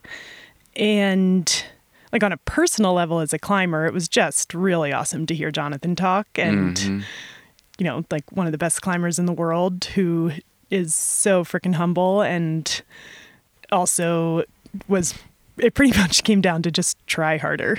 Okay. Our ego That's gets his in the thing. way. We make excuses, and what are you prioritizing? And so as an athlete, that really hit home for me, I think. Did it? Yeah, Okay. for sure. You were telling me that you have a finger injury. I right do. now. Yep. Yeah, bummer. Yeah, Sorry thanks. to hear that. We're on the up. I'd love to hear. I've never really thought about this much until you mentioned that the other day, and I'm like, man, that must happen to coaches all the time. And I never thought about that. What does it feel like to be coaching climbers and athletes when you're sidelined by an injury? I think that I am so psyched about what's going on for other people and their successes that they don't feel super connected, or Yeah. I'm inspired by the work that they're doing and want them to do super well. And maybe it's a reminder that I should keep doing my homework. If I keep climbing really easy, hanging in moderation, and doing the things that I'm supposed to heal it, there will be a light at the end of the tunnel. And right now I just need to do the homework that's not that fun to get there. Okay, cool. Yeah. You were talking about, some of these. You're talking about how interesting it was to hear some of these principles and things that you've heard before said really succinctly. Were there any things that really clicked, or anything that was helpful to be reminded of this weekend? I guess just the reiteration of people love to feel tired. It's you feel successful if you're sweaty and breathing hard and pumped out of your mind, and how that is valuable in a really, really limited scope, and how much we tend to overdo it. And I think even though I know that, I'm like, okay, do your strength and your power and your capacity work. It is still is so easy to fall into wanting to feel tired, or I'll just do one more set until I'm super pumped, or if I'm not really sore the next day, I did it wrong, when actually it's the opposite most of the time. And, you know, I work at Elemental. I work with Stephen, Charlie, and Alex every day, and rehearing that is always helpful. Cool. Because we hadn't had a chance to meet, I was kind of sneaking a peek at your coaching profile on the Climb Strong website. Yeah. And something stood out to me. It said, you know, you began as an athlete training with Climb Strong, and you learned that we are all far more capable and powerful than we can imagine. Can you speak to that? Sure. I think that Steve talked about this a bit this weekend too, how most athletes are overstrong and limited by how much they believe in themselves or what they're willing to try and commit to. And I think I've noticed that with myself and with the people that I work with and climb with. Was that your story to some extent? Yeah. I mean, I think I am have a super athletic background, even though it wasn't in climbing for most of my life, and probably am plenty strong to climb harder than I do. And I think that Steve is so good at framing that like he did this weekend. And that's what I try to carry forward with people that I work with, that they have these sometimes under ambitious goals for how much they can accomplish. That's cool. Which, I mean, is cool, you know, like sending stuff is really cool, but it's also cool just because that will trickle out into other parts of their lives. So that's the hope. I want to ask one more question. Is there anything that you find yourself saying repeatedly to your clients that you're surprised you have to tell them over and over again? Climb second tier routes. I think that projecting is super fun and way sexier to be able to say whatever number grade. I'm trying that thing. Exactly. Yeah. But to like risk falling on something that you quote unquote like should be able to do is just, it's way more vulnerable, and I think emotionally scarier for people. And I think that is something that repeatedly I'm driving home, no matter who it is or where they're climbing, is like, climb stuff below your limit most of the time, and then we'll build to projecting, and you'll be able to put stuff down way quicker. Cool. Yeah. Awesome, Catherine. Well, thanks for sharing that. I'll let you get to your fresh baked breakfast. Thanks, Stephen. Cheers. Next, we have Charlie Manganello, or Charlie Mango, as he is affectionately known by the crew. Charlie has been with Climb Strong for 7 years and now heads the Elemental Strength Program in Lander. More about him later in the week as well, so keep your smartphones charged and your ears ready to listen. Here's Charlie. What were some of your biggest takeaways from the weekend? We had a little bit of a conversation before we started rolling here, and I'd love to hit on some of that stuff you were talking about. Yeah, I think the biggest takeaway, and we had a really good conversation. I was kind of wishing we were recording because I feel like I said it without a bunch of ums and likes, which I'm so good at doing. There it goes. The thing about this weekend and having 10 athletes here was really, really cool.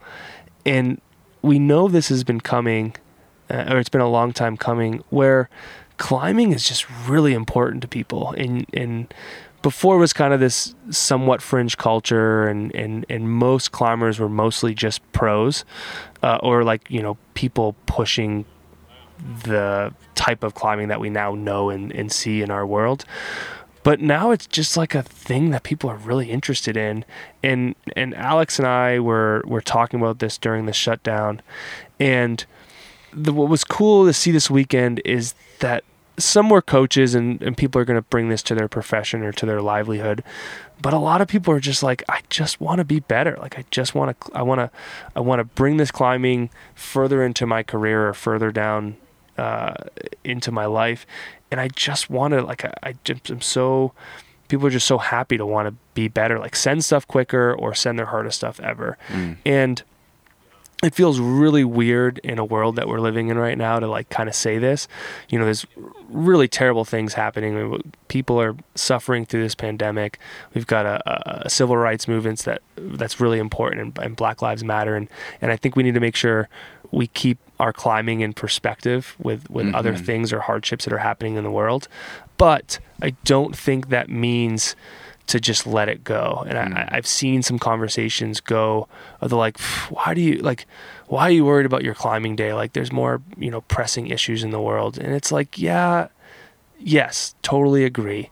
But what Alex and I were talking about when we were finding far and away crags to kind of still climb and be away from people, and it's pretty easy to do here in Wyoming. Yeah.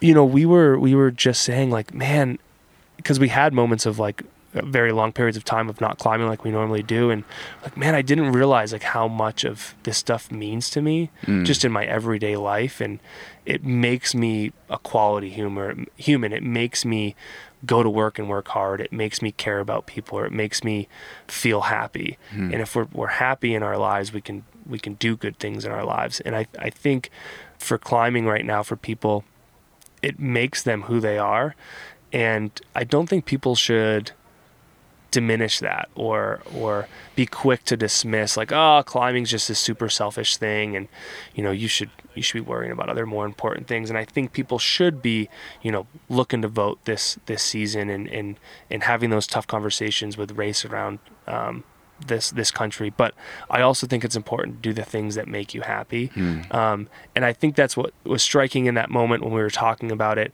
but also striking in these training camps and these performance climbing coaches weekends we do, where this stuff really matters to people, and we see it, we hear it, we want to help people find success. Because I was talking with an athlete this weekend, one of the older athletes we had, and he's like, finally I found training, and he was reading some book, and I can't remember the author, but he was saying like, we got to treat our lives like our life is a terminal illness. Like we all don't make it. Like no one gets out of this thing alive. And we've all heard that phrase before. And yeah, there are some really crappy hands that people get dealt. There are real terminal illnesses that take loved ones from us way too soon.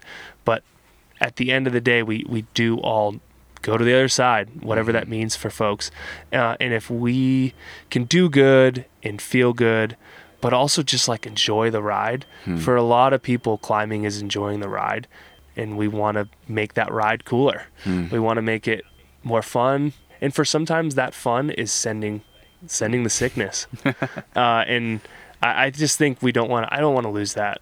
Yeah. And yeah, I think that's what I saw this weekend. People just like, I want to be better, which I think translates into other parts of people's lives, like trying really hard or knowing what it feels like to try super hard to reach this unattainable goal. I think it makes you a better worker. I think it makes you a better family man. I think it makes you a better person all around to really go to battle with something.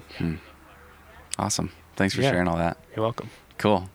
What are you excited about right now with training for rock climbing? What's something that's got you fired up? Fired up. I think what's got me fired up the most, not only in my own climbing, but also coaching with athletes, is the mental component. And I think Alex maybe had touched upon this, like the positive self-speak is super powerful. And if we tell ourselves we suck or we think we suck, it's just a self-fulfilling prophecy that we kind of just end up playing out at the crag or in our training or in our year. It sounds a little frou-frou, if you ask me, or it's like a little kumbaya-y. Like, be positive and like, just say you're going to do it and you'll do it. I don't think that's really what I'm trying to say, but I think the positive self-talk or the like, I am worth this, or I've tried really hard, or I have trained really hard. It's not that I deserve this, but it's like, I am good enough for this. I belong here. Yeah. What's that? I belong here. Yeah, I belong here. Like I belong on this wall. I can do this thing. Knowing that it doesn't always play out. Like we don't want to fool ourselves or have like a ridiculous amount of like over self-confidence.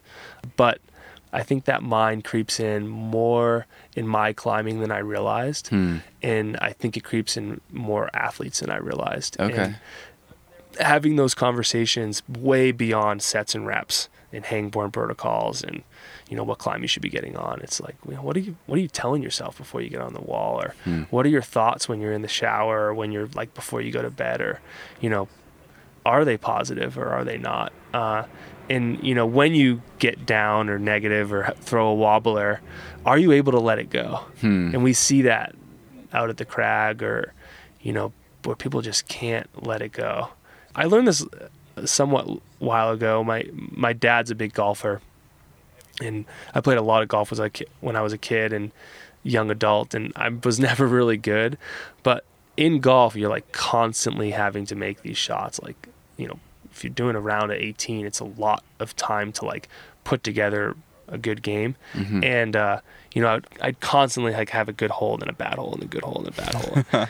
and my dad would always say, like, forget that shot. Like, don't bring that shot to the next hole, or don't bring that shot to your, to the green, or when you're putting. And I think in climbing that's really transferable. I don't think I was ever really good at it. I think I'd continue to look at like when I shanked it into the trees, and then it would play out in all my other shots. But I think in climbing, you've got to like, be angry and sit with it for a second, but truly put it away. And I think we tell ourselves we put it away. We actually don't. I know I may be just speaking for myself, but I hope that resonates with some athletes. Yeah, totally. I'm sure it will. Is there something that you tell yourself, or something that you say to your clients when they're struggling with that? I think I don't know if I have much advice there as far as like a mantra. I think I'm still working on that. Okay. But I think where my head goes, and where I try to get athletes' heads to go, is like, I think we do go into these negative places because we do think we should be climbing harder, or we do think we deserve to be climbing harder. And it's almost like this way of letting go of just like, this is where I'm at. Like, this is not the grade I feel like I should be climbing, or this is not the grade I want to be climbing, or this is not the grade that I put on my training log, January 1st of whatever year. But I am having a hard time. I am struggling. This is where I belong. And this is where I need to like see it through and then go to the next project. And I think people lose that and don't do the necessary work or like pyramid to build up to like the actual goal they want. And Jonathan said that a little bit this weekend, is people not putting in the work on the second tier. The maybe it's not their limit, but it might be their limit for the day, or for where they are in their training, or for that style. Exactly. Yeah. I mean, that's a constant struggle. It's like, anyone who doesn't climb on pockets and comes to Wild Iris is continually reminded that 12C at Wild Iris is not 12C at like any other crag. So yeah, I think it's just like this is where I am, and I need to work through this, and I need to figure out why I'm not sending, and just like accept it, and not be like still not being satisfied, knowing that you want more, but just like, this is the building block that must happen before I get to do the thing that I really want to do. Got it. Yeah. Cool. Well, thanks, Charlie. This has been fantastic. I really appreciate your time, and it's been really fun meeting all you guys. Definitely, man. And I've taken a lot away, and I've just been loitering around chatting with you guys as you're available. I really appreciate it. And fun. Steve has said a bunch of good things about you, and we're just psyched to be able to do this. And right dude, you're one of the original training camp attendees, man. Yeah. Like back in 2012, and I was just front desk person, man. I had no idea. Like I think I vaguely remember this weekend happening, or that weekend happening, but I don't know, I was probably going running or something. But, synchronized swimming. Yeah. Oh man. Yeah. Yeah, that's gonna be my next book, Synchronized Swimming for Climbing. Perfect. I really appreciate the time, man. Right on, man. All right. I hope to see you around. Cheers. Bye. Our last guest today is Amanda Sempert. Amanda is a strength coach at Elemental Fitness in Lander and is an expert in teaching strength movements and tension techniques. We did get into the weeds with some exercises that are a bit difficult to describe, so I did link to some references in the show notes, some videos and articles if you guys want to dig deeper into anything we talked about. And as always, you can find those in the show notes at thenuggetclimbing.com. Here's Amanda. Hello. How you doing? I'm good. How are you? Good. Good. So you and I were talking the other day, and it sounds like you're not as much of a climber as a lot of the other Climb Strong folks. You've climbed a little bit, but it's not your thing. But it sounds like you're an expert in strength and getting people strong. Yes. Which is awesome. Yes. Steve, we were just at lunch. Steve and I were just at lunch, and I was asking him like what I should talk to you about, and he told a great story about you breaking down a kettlebell press, like an overhead press of a kettlebell. And it sounds like, you start out with a client or someone at the clinic, a participant, and have them press overhead and, take them up to as heavy as they can possibly go or just heavier than they can possibly press. And then it sounds like you take them through a number of really interesting and maybe not obvious to people sort of cues and improvements to immediately change their strength. Would you be willing to kind of like take me through what you would do in that sort of scenario with an overhead press? Yeah, it's really fascinating because as you ask them to press overhead, as a coach, you're watching form, you're watching tension, you're watching how they move. And so you kind of get an idea of maybe these leaks in their tension or leaks in their form, where once you go through it, and I'll get to this of when we add the tension in, you want to link your stabilizers and link your tension together rather than have these leaks or energy leaks. Okay. So having someone press, you work up to a higher and higher weight. You might see a little struggle, and they're feeling good, right? They're like, yeah, I pressed that. That was awesome. And you're like, okay, let's run through some tension techniques. Maybe we're not creating cross-body tension as we press with the right. Maybe that left arm is just monster hand or elbow, or not elbow. I'm thinking noodles. Noodle arm. Okay. I'm hungry. It's lunchtime. And, maybe they're bending at the knees. Maybe, there's some movement in the back. So you're seeing all of these leaks. Places where they're not stiff and strong and creating tension. Right. Okay. So we'll run through some tension techniques. A great one's the hard style plank, where we're really pulling in, we're generating tension from our arms. Our arms are engaged, biceps are engaged, shoulders engaged, their core is tight. Think like you're bracing for someone to come up and kick you in the stomach. It's not the best visual, but it works. Okay. Glutes are squeezing, we're pulling our kneecaps up, our quads are engaged, and that opposite hand is in a fist. We're creating some cross-body tension. Okay. Real quick, so for the hard style plank, I've played with this before from Strong First. It's really interesting, but you're effectively in a plank position like normal, but instead of seeing how long you can go, you squeeze all of the muscles in your body as hard as you possibly can, and it makes it really, really hard. Like the idea is to like see how hard you can make 10 seconds. Right. Something like that. Yep. Okay. So it's as hard as you can. It's not for time. If you can do it more than 20 seconds, you might be doing something wrong or missing a major group having tension.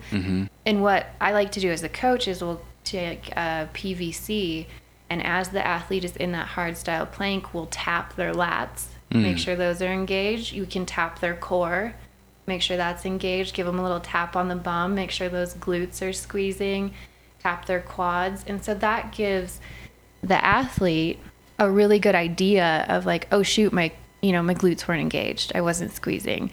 Or, oh, yep, I let my core relax. I wasn't breathing behind the shield. So there's ways to kind of elicit a little bit more tension from your athlete in that position, which is really cool. So then we take those ideas, those concepts, and apply them to the press. So that we have them, like for kettlebell press, they'll clean the bell, and then I'll cue them, like engage your quads, squeeze your glutes. Is your core tight? And then I think I misspoke earlier. The hardstyle plank, you wouldn't engage that non-working hand. Obviously, both arms would be working. Okay. But in your press, your unloaded hand, you would create a fist, almost like you're squeezing a water bottle as hard as you can. And then you proceed to press. And what many of our athletes find is they're stronger. Immediately. Yeah. I think it's something like you're 20% stronger when you create tension. And that's so interesting. Yeah. So what are some of the, take me through some of the specific cues you would give someone if they're trying to press their, whatever side. Let's say they're trying to press a 20 kg kettlebell and they can't quite do it. What are a few things that you would have them focus on as cues? I like to work from the bottom up. Okay. So as they're in the rack position with that kettlebell, my checklist would be, are you gripping the floor with your toes? Interesting. I like to train barefoot, and I believe in the proprioception and engaging even our toes. So, are we gripping the floor? Then I come up to my knees. Are my kneecaps engaged, meaning my quads? Are my quads pulled? Are they engaged? Is my glutes squeezing? We like to think of my reference is biting the sandwich. Yeah. But I know Steve has some other ones he likes to use, or cracking the nut. Cracking the nut, yeah. or holding a quarter between your butt cheeks. Between your cheeks. Yeah. I mean, it's really a lot of tension there. Okay. And then up to the core, is my core engaged? Not just the front of my core, but also the back. And that'd be kind of like bracing for a punch. So we're just really bracing, kind of locking our core to our pelvis, because we don't want a lot of movement through our back as we press. We don't want to extend. We want to protect our back. And then as we keep moving up, the opposite arm is in a fist or squeezing. You can put something in your fist to squeeze if that seems useful. It can be a little awkward for setup. And then just making sure as you begin that press, we're taking a sharp inhale. And as we press and we get to the top, we're exhaling sharply. So that's that breathing behind the shield. Okay. And you might find that you have a sticking point in your press. So that's where I tend to encourage a little bit of an exhale or breathe through the sticking point. So I would inhale, press. Okay, I'm at my sticking point. And now I can breathe through, extend, get that full press. Okay. Yeah. That's super cool. I would love to share some resources for folks, and I'll connect with you and vet them, find some videos that you think are high quality or whatever. Absolutely. But I'd love to share the hardstyle plank and this kind of hardstyle press, hardstyle training in general. Are there any other exercises that you use with folks if the goal is to get better at creating tension and working on removing some of those leak areas?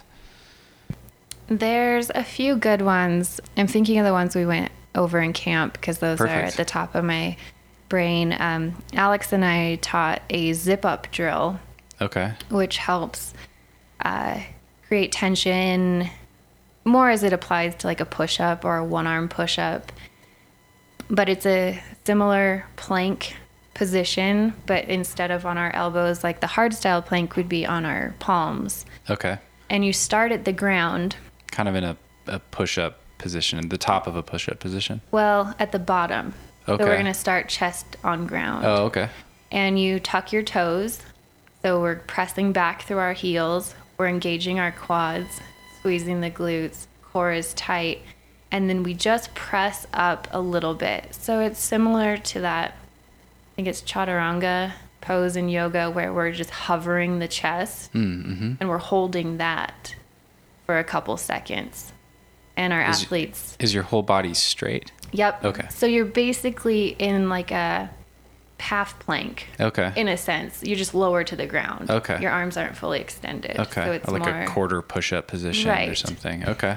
So that can help people feel what the body needs to feel like in that position. It's another great one for cueing. As a coach, you can tap in on the lats, the core, the glutes, not the hamstrings, they will be tight, but the quads. Make sure they're pressing back through the heels. That's another really good one. even just standing, you can go from total body tension to fully relaxed. And go through that a few rounds and really try, like, squeeze your fists and, like, squeeze your armpits, get those lats engaged, core is tight. We're basically, like, full body bracing and then relaxing. A visual that just came to mind, and something I think about sometimes, is like a little kid when they're so angry, they're squeezing their fists and their face turn red, and they're just like, all their muscles are flexing. Yep. We're kind of practicing doing that. You're like That's hulking super out and then interesting. calming down, like just over and over. And just checking in with your body. It's a lot of body awareness. Yeah. Cool. That's super fascinating, and I'm excited to share some stuff with folks. Yeah. What are you excited about with your own training right now? Oh, man. I just started the Strong First Quick and the Dead program. Quick and the Dead? Quick and the Dead. Okay. It's one of the newest ones Pavel's put out. I haven't heard of it. You can find the book. It's really great. It's a lot of alactic training. Okay.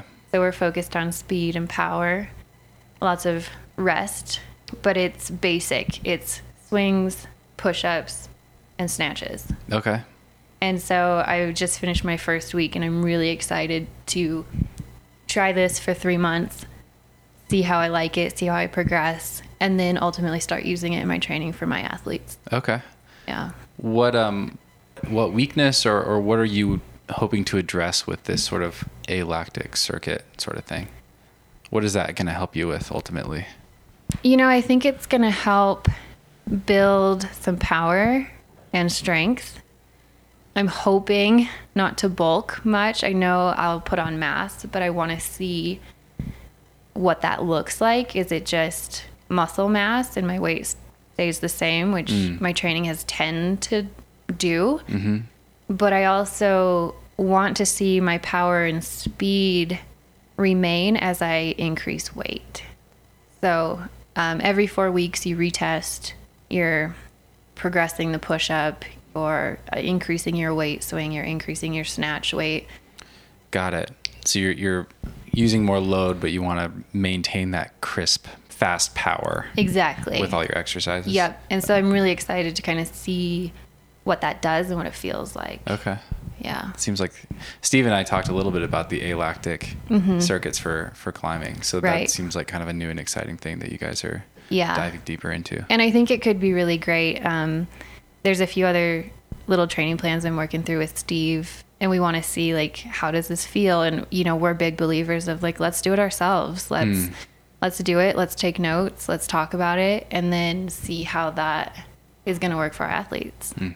Like, how can we program that? Yeah. Awesome. Well, I know you do a ton of stuff behind the scenes. Charlie described you as the person that's the glue behind Climb Strong that holds the whole thing together. Yeah. It's been really fun to meet you, and thanks so much for sitting down and sharing all this. It's super Absolutely. interesting. Yeah, thanks for including me. Yeah. It's been awesome. Yeah, right on. All right. Take care. Thank you. That is it for the 2020 Climb Strong Training Camp Mashup episode. I hope you guys enjoyed that as much as I did. Thank you so much to the Climb Strong team and to everyone involved for making it such a fun weekend. I didn't ask anybody about gratitude in this episode, so I thought I would end by sharing what I have been especially grateful for lately. I had no idea what to expect when I started this podcast. I didn't know if anyone would listen. I just wanted to do it, and I thought it would be fun. And I have been completely blown away by the response from you guys. I've received so many kind and encouraging messages. I've bumped into several of you listeners at the Cliff. I've seen you share episodes on your Instagram stories. I can't tell you how much I appreciate it and how excited it gets me about the podcast, the many conversations I've had already, and the countless conversations that lie in the future. I feel incredibly lucky to be doing this, and I will keep doing my best to bring you interesting conversations full of nuggets, as long as you guys keep listening. If you do want to support the show, there are a few ways to do that. You can find those at thenuggetclimbing.com. There's an orange button at the top. I'm working on a new idea for Patreon, and I'll be talking more about that in the next few weeks, so stay tuned. And that's it. I love you guys. I'm very grateful for all of you. Stay strong out there. We'll see you next time. 3, 4, no one can do it like we do it, like we do it, like we do it. Cause no one can do it like we do it, like we do it, like we do it. Cause no one can do it like we do it, like we do it, like we do it. Cause no one can do it like we do it, like we do it, like we do it. We got the right stuff. We put the hammer right down. Wanna be like us? You better stick around. If you want it, you gotta prove it. Like we do it, like we do it. No one can do it like we do it. Cause no one can do it like we do it. 1, 2, 3, 4, 3, 2, 1. Cause no one can do it like we do it, like we do it, like we do it. Cause no one can do it like we do it, like we do it, like we do it. Cause no one can do